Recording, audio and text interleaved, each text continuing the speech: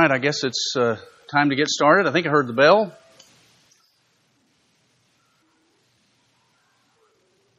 Hope everyone is as dry as possible. It's a little humid out this morning. A little damp. But it's Houston, right? That happens.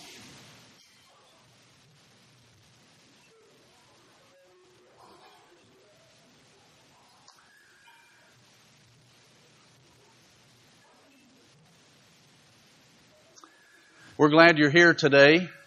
We are starting a new study today. This is the first Sunday of our spring quarter.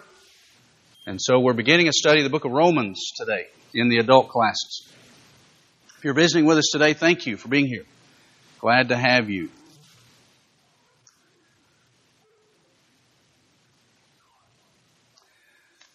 Let's begin our class by going to God in prayer, and then we will begin our study. Gracious Father, we thank you for the blessing of being able to come together like this and spend some time in a study of your Word. Thankful for the book of Romans and for this opportunity to study it. We're thankful that you've blessed us with rain today, and we pray that you would continue to meet those needs that we have according to your will. And we're thankful for the spiritual blessings we have in Christ, for our forgiveness and for the church. And we pray that as we study today and throughout this quarter, that you would bless our study and that we would come to better appreciate what you have done for us in providing for our salvation through Jesus. We pray, Father, that as we assemble in just a little bit for our period of worship, that the worship we offer you would bring you honor and glory. We thank you, Father, for our health that allows us to be here, and we're thankful for the spiritual health that we enjoy because of Jesus, and it's in His name that we pray. Amen.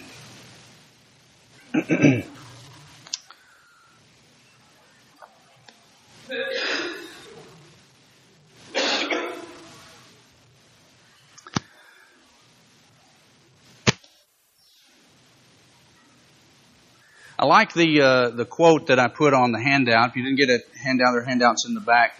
There should be. Looks like they might have run out. From Douglas Moo, who said, Romans is one of the most interesting and engaging books in the Bible, precisely because it shapes the way we think about so much of the universe we inhabit. That's a pretty bold statement. He's not just saying that Romans shapes our view of the New Testament, though it does that.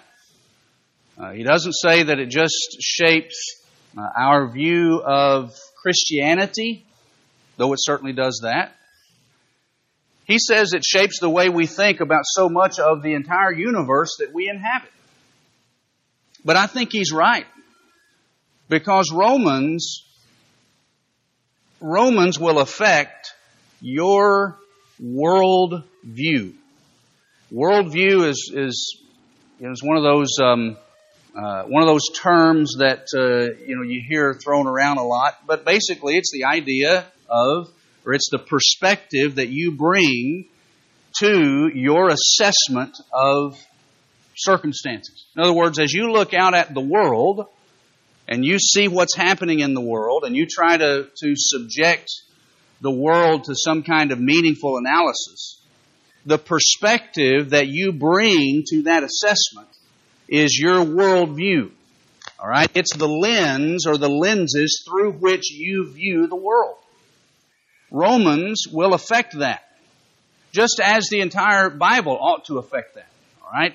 And Romans especially, because of all of the ground, the theological real estate that it covers.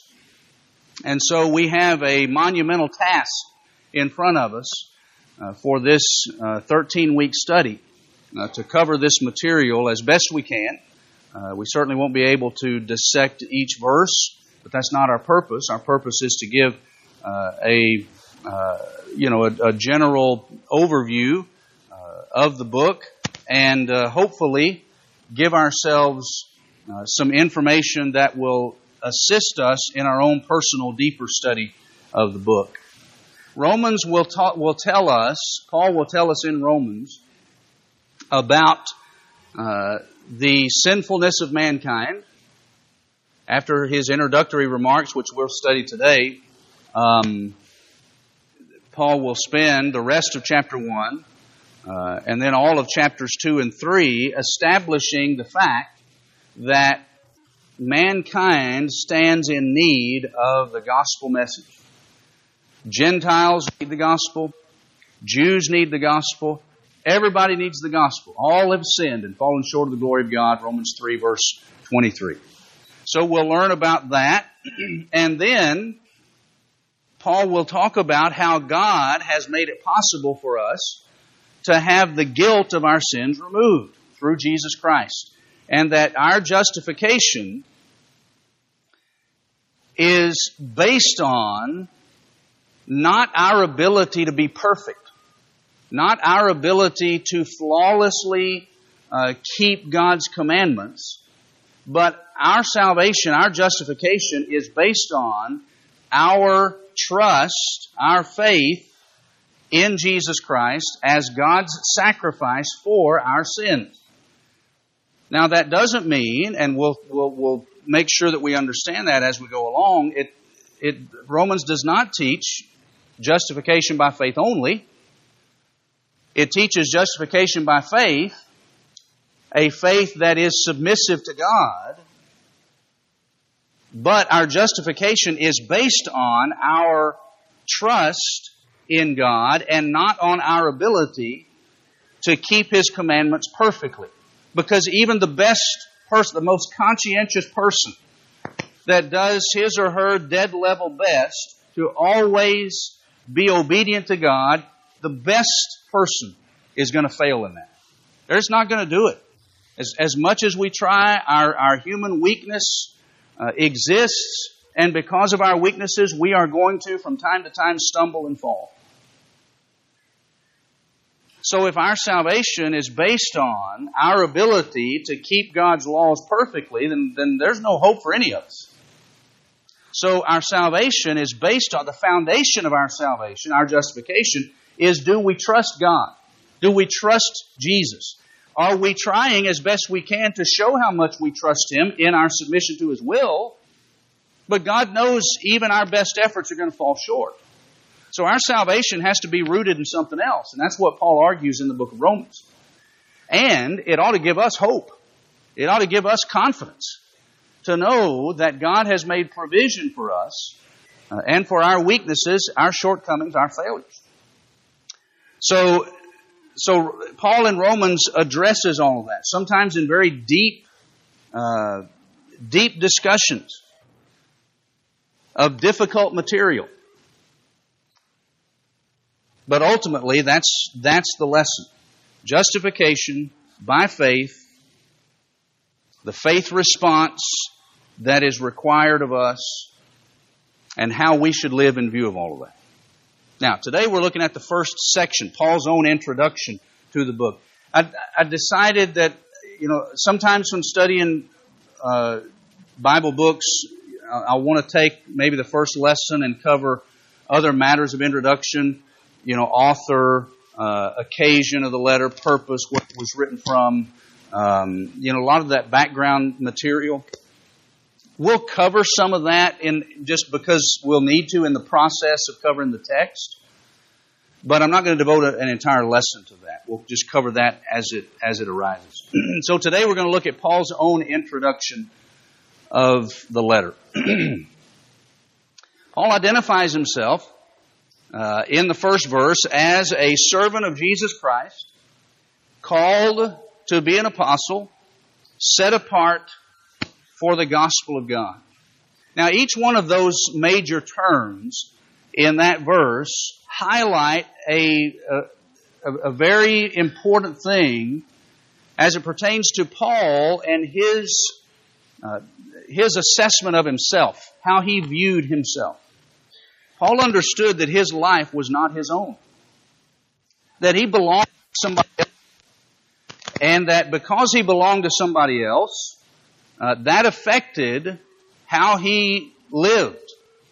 And so the term servant, bondservant, the word for slave, Paul considered himself that, a bondservant of Jesus Christ.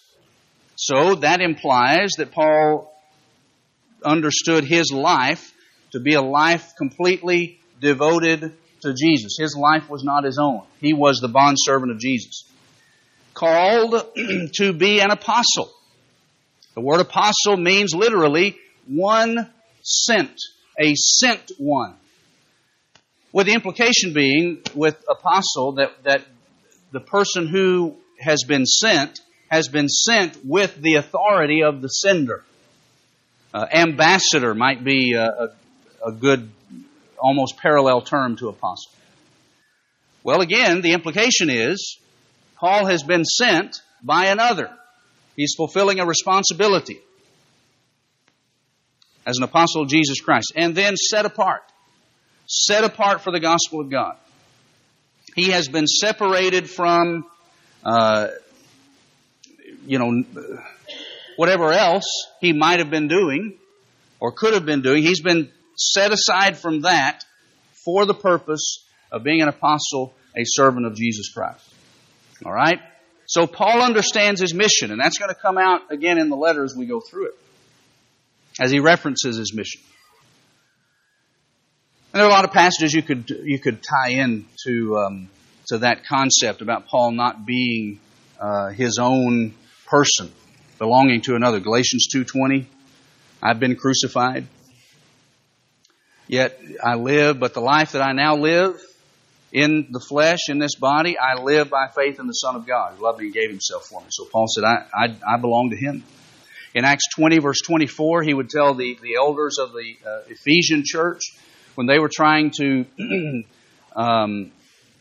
they were concerned about Paul going to Jerusalem, because Paul had been told by God that problems were going to face him when he gets there.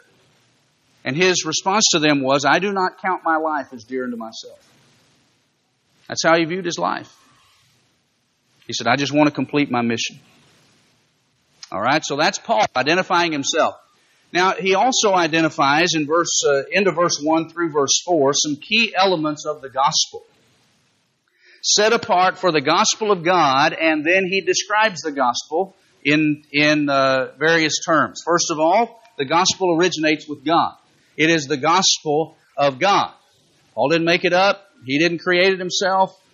It's God's message. It belongs to him originally. It originates from him. It's the gospel of God, which was foretold by the prophets, which he promised beforehand through his prophets in the Holy Scriptures. So the elements of the gospel are elements that can be directly connected to many of the things that the prophets had spoken. And we'll talk about the word gospel in just a moment and what that involves. But basically it refers to the good news about Jesus, what Jesus has done for us. And it originated with God. It was foretold by the prophets. Think about some of the prophetic statements that foretold the blessings of being in Christ. While you're there in Romans, turn back a few pages to the 26th chapter of Acts.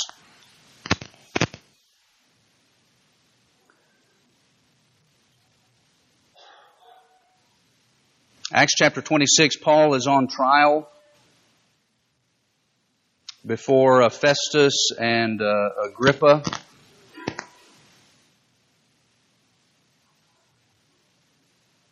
Agrippa specifically, I think he's addressing here. Look at verses 22 and 23 of Acts 26.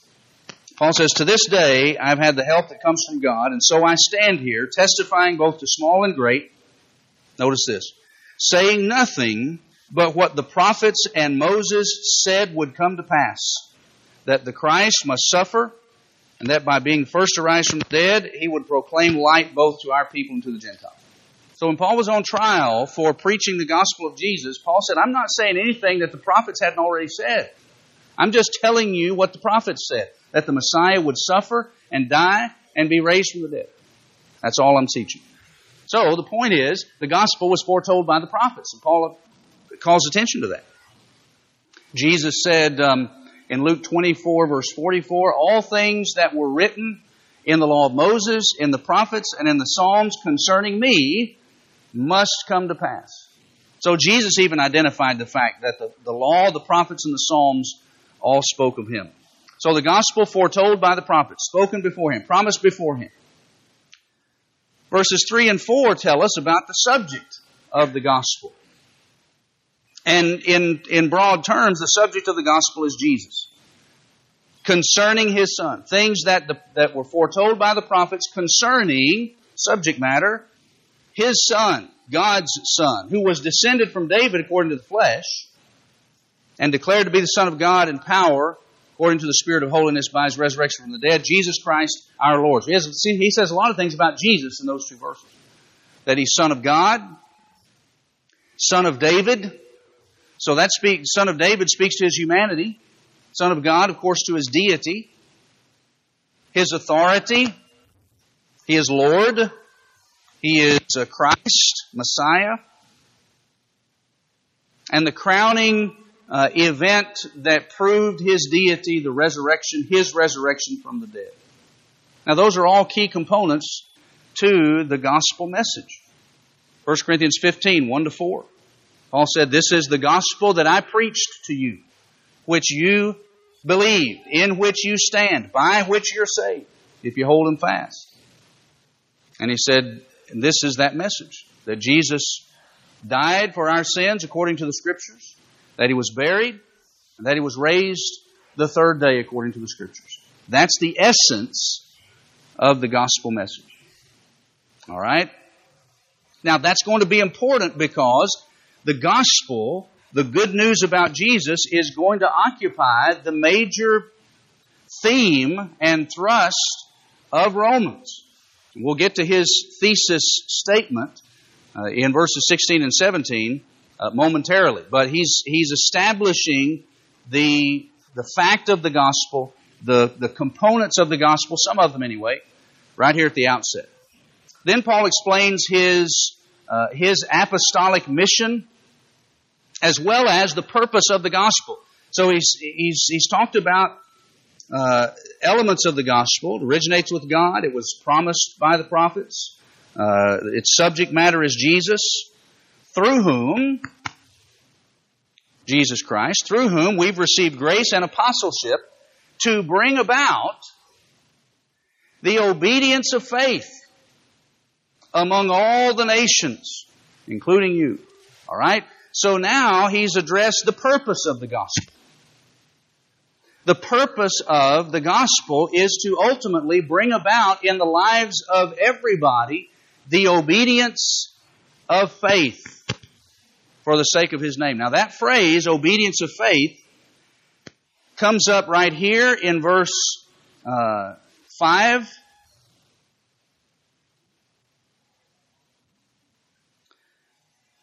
And it's going to come up again at the end of the book in chapter 16, verse 26.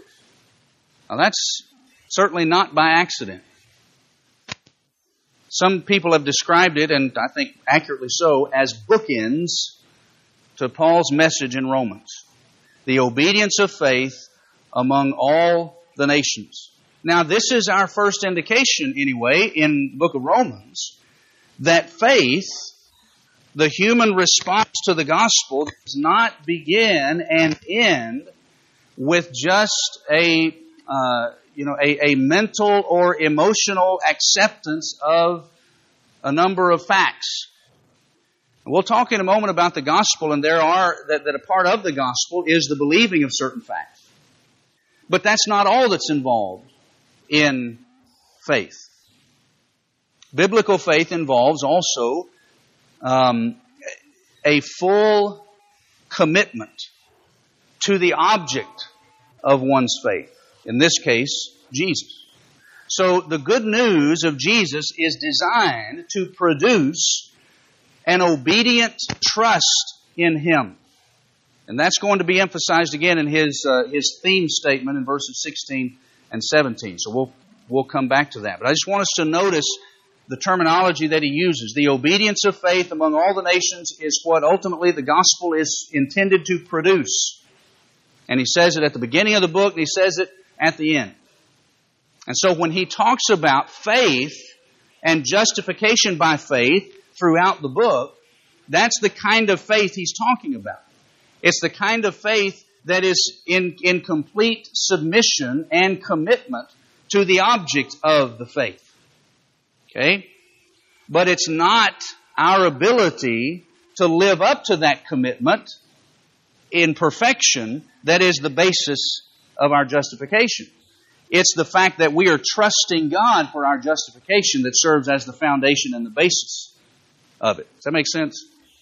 We'll say more about that as we work ourselves through the book.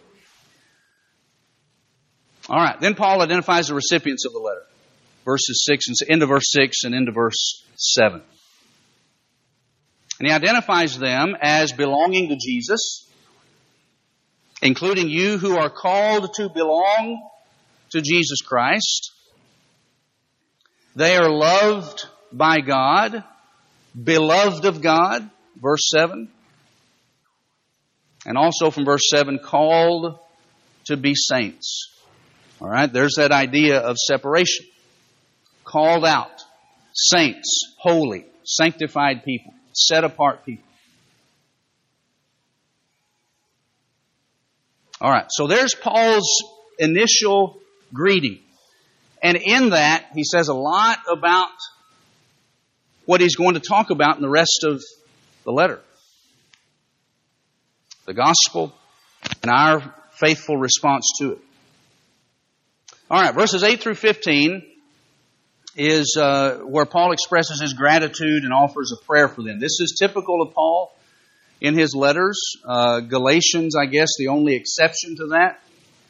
But in the rest of his letters, Paul will offer statements of gratitude and express to his recipients, here's what I have been praying for you, here's what I do pray for you. So he does that here.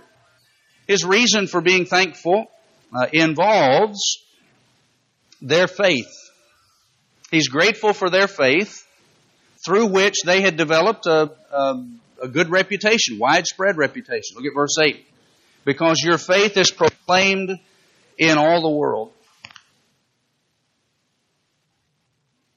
He prays for them without ceasing, verses 9 and 10.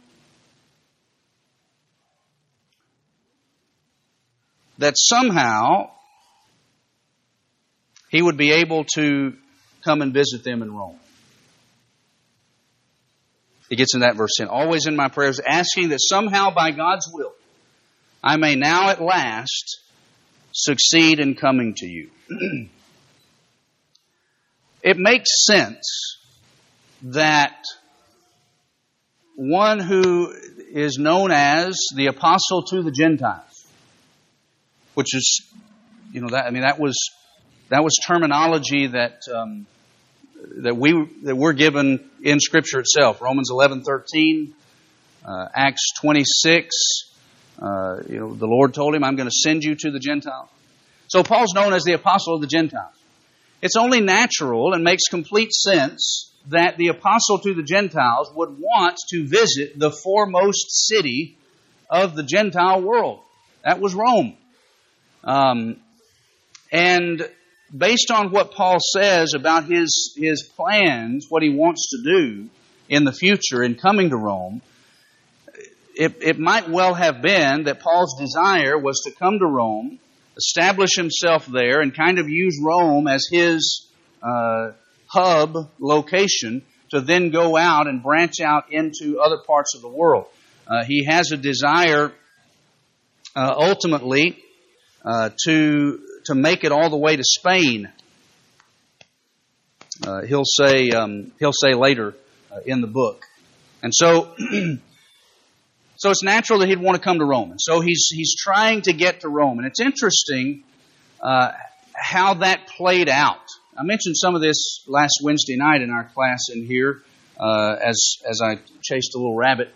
But when you put, it's not only an interesting story, it's a faith-building event in the providence of God of how God got Paul to Rome.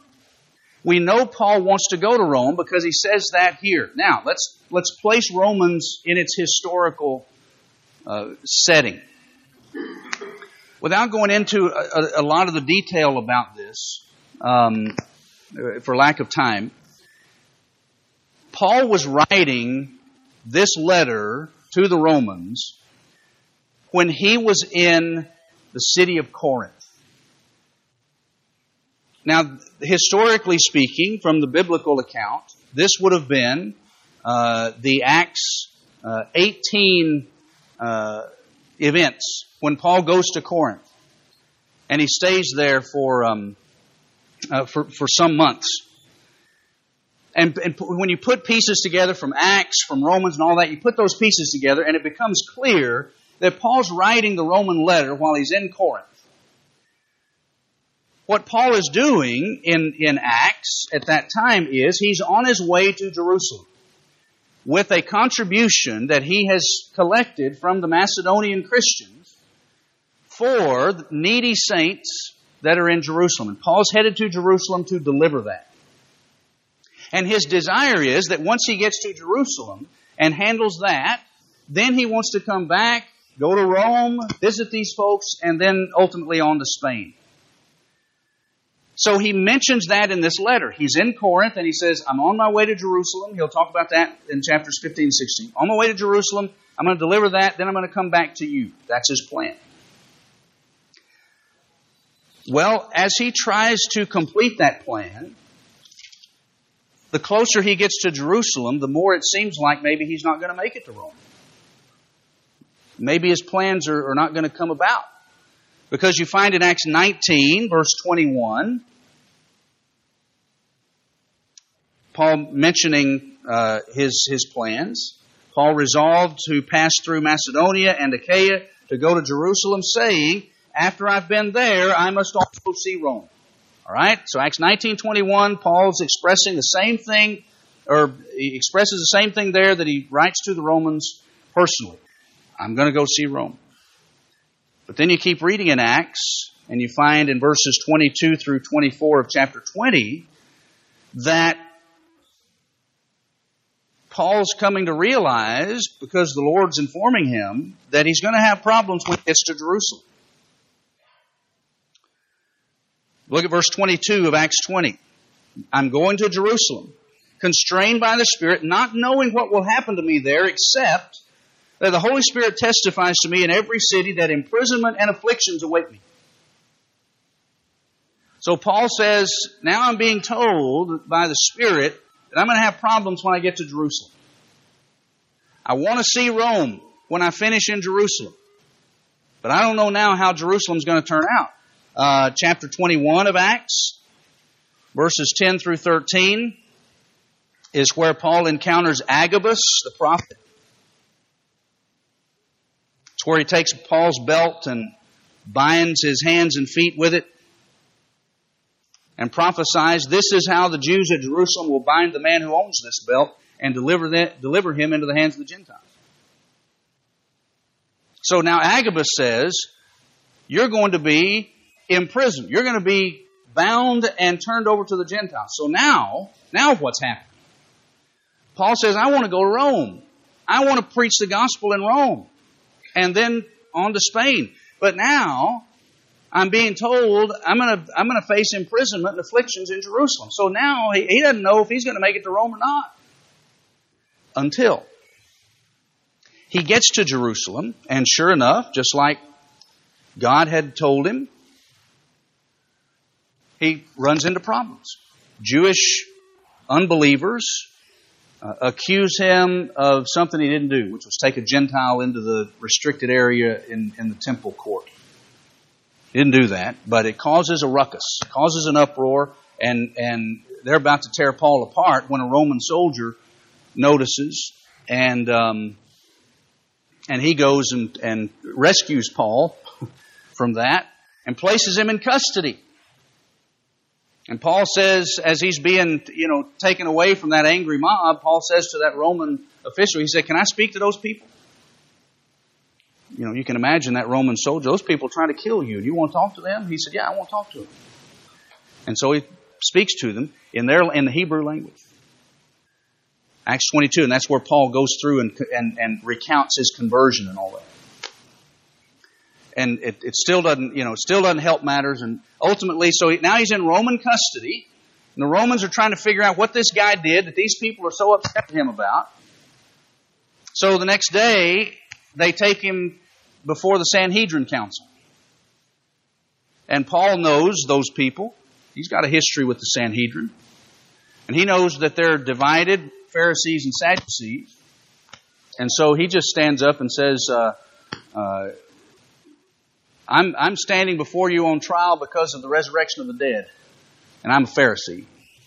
Well, the Pharisees believed in the resurrection of the dead. Sadducees didn't. And so when Paul said that, the Sanhedrin started arguing with themselves over the resurrection matter. And here's this poor Roman soldier. He still doesn't know why these people are so mad at Paul.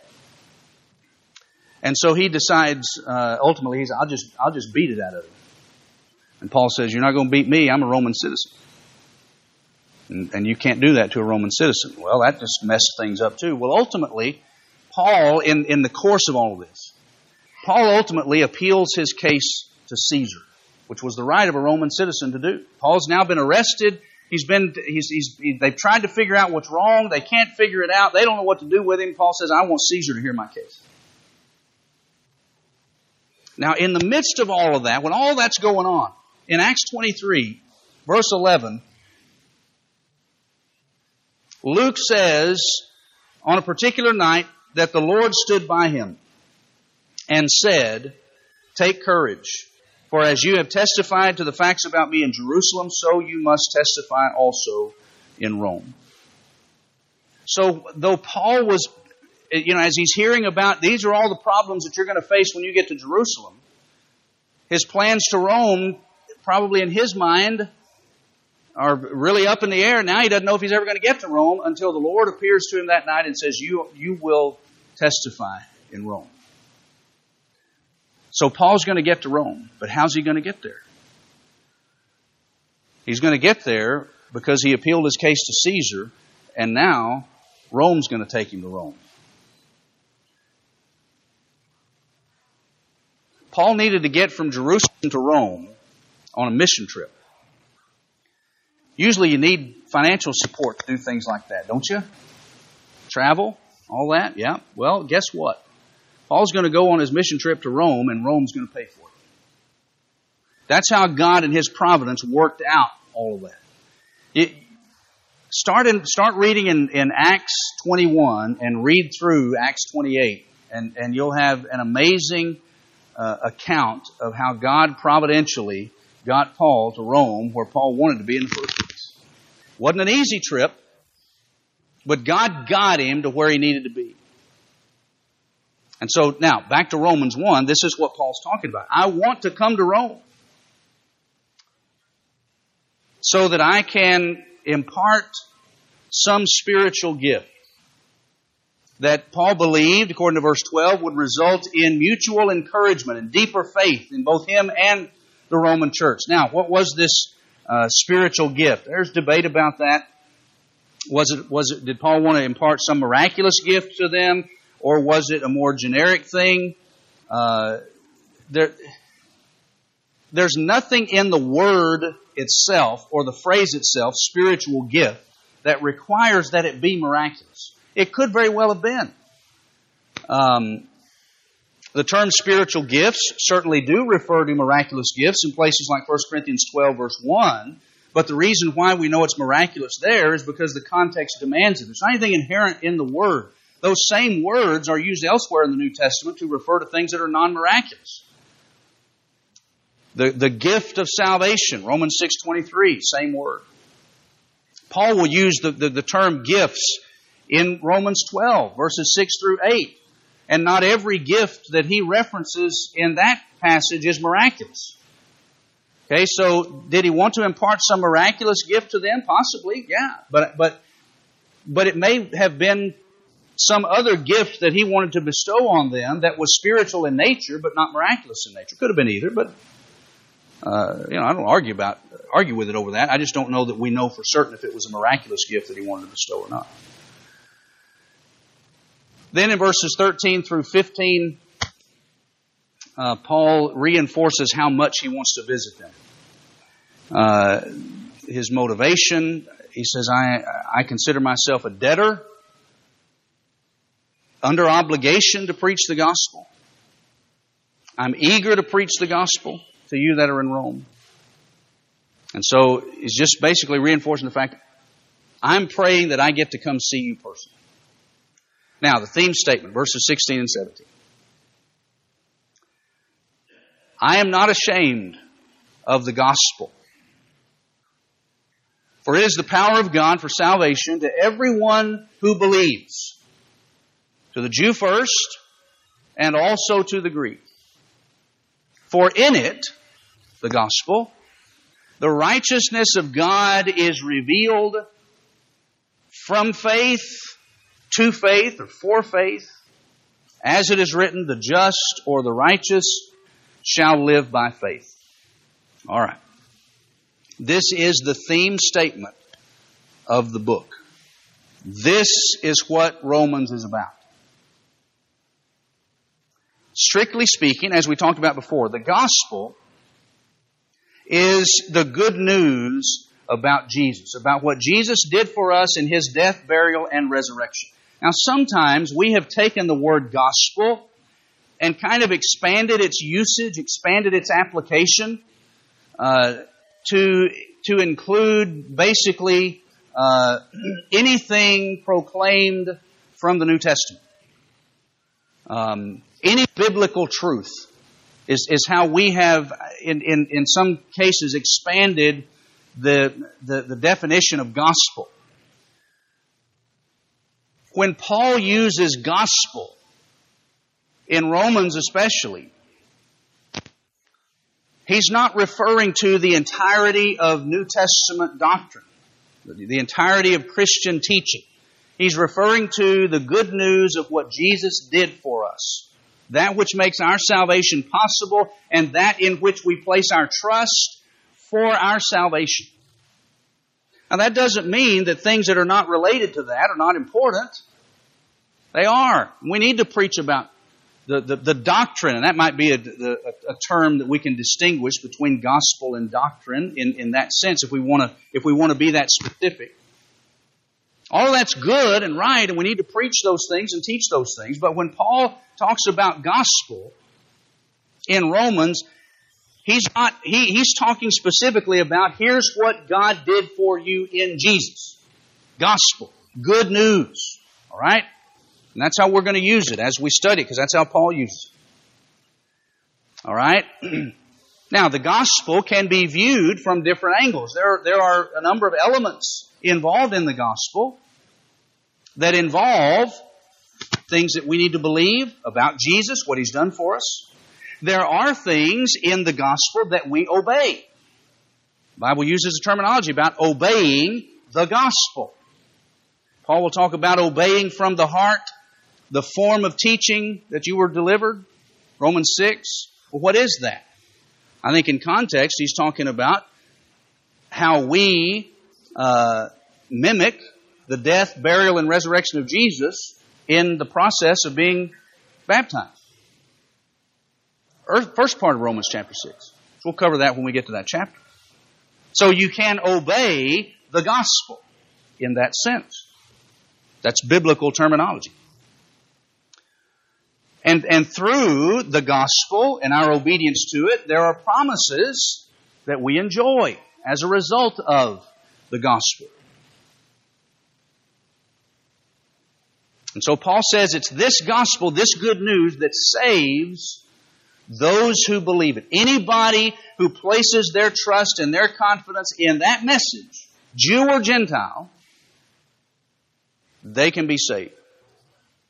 Now, verse 17 says that in the gospel, the righteousness of God is revealed. The gospel reveals God's plan to make men and women righteous. A plan that is appropriated not by merit, but by faith. All right? So when Paul talks about the righteousness of God, not just in Romans 1:17, but throughout the book, we need to understand what he's talking about. The righteousness of God in the book of Romans is not a reference to a characteristic of God's nature. Right? Is God righteous? Yeah, absolutely. Righteousness, rightness, is a characteristic that God possesses. And sometimes in the Bible, the righteousness of God is a reference to a characteristic that God possesses. That's not how Paul uses the righteousness of God in Romans. It's not the righteousness that belongs to God. It's the righteousness that comes from God. That's how Paul is using it. The righteousness of God in Romans is a reference to the righteous status that God bestows on a person who trusts in and obeys the gospel. We are sinful people. And Paul's going to make that case in the first 3 chapters. We need salvation. We need justification. We are unrighteous people. The question of the book of Romans is, how can God declare unrighteous people righteous? How can God do that and be consistent with His nature? How can God, who is just, take unrighteous people and on their spiritual account put this person's righteous? When the truth of the matter is, we're not. How can God do that? That's the message of Romans. The gospel reveals, in the gospel is revealed the righteousness, the justification that comes from God by faith. Which leads to faith. Philippians 3:9, I think, is a great commentary on this principle. Paul says his desire is that I may be found in Him, found in Christ, not having a righteousness of my own, a justification of my own that comes from the law, but that which comes through faith in Christ. Paul says, I need a righteousness, a justified status. But I want to be found in Christ not having a justified status that has come from my own merit through works of law. But my desire is to be declared righteous, to have that righteous status that comes through faith in Christ. That's Romans 1:17. Paul says, in the gospel is revealed the righteousness of God, the righteous status that comes from God, applied to our accounts, and it happens by faith. All right, that phrase, from faith to faith. Incidentally, before we look at that, one more passage on the previous thing. In Romans 10, verse 3, talking about how Paul is using the word righteousness. In Romans 10:3, Paul said the Jews were ignorant of God's righteousness, and in seeking to establish their own righteousness, have not submitted themselves to the righteousness of God. The Jews were ignorant of God's righteousness. Did the Jewish people not know that God was a righteous being? Well, sure they did. So Paul's not using the righteousness of God as a reference to a characteristic that God possesses. The Jewish people knew that. Well, in what sense were they ignorant of God's righteousness? They were ignorant of how God makes men righteous. And so they sought to establish their own means to make men righteous. And in so doing, they did not submit themselves to the plan that God uses to make men righteous. All right, we'll see that as we go through. Now, from faith unto faith.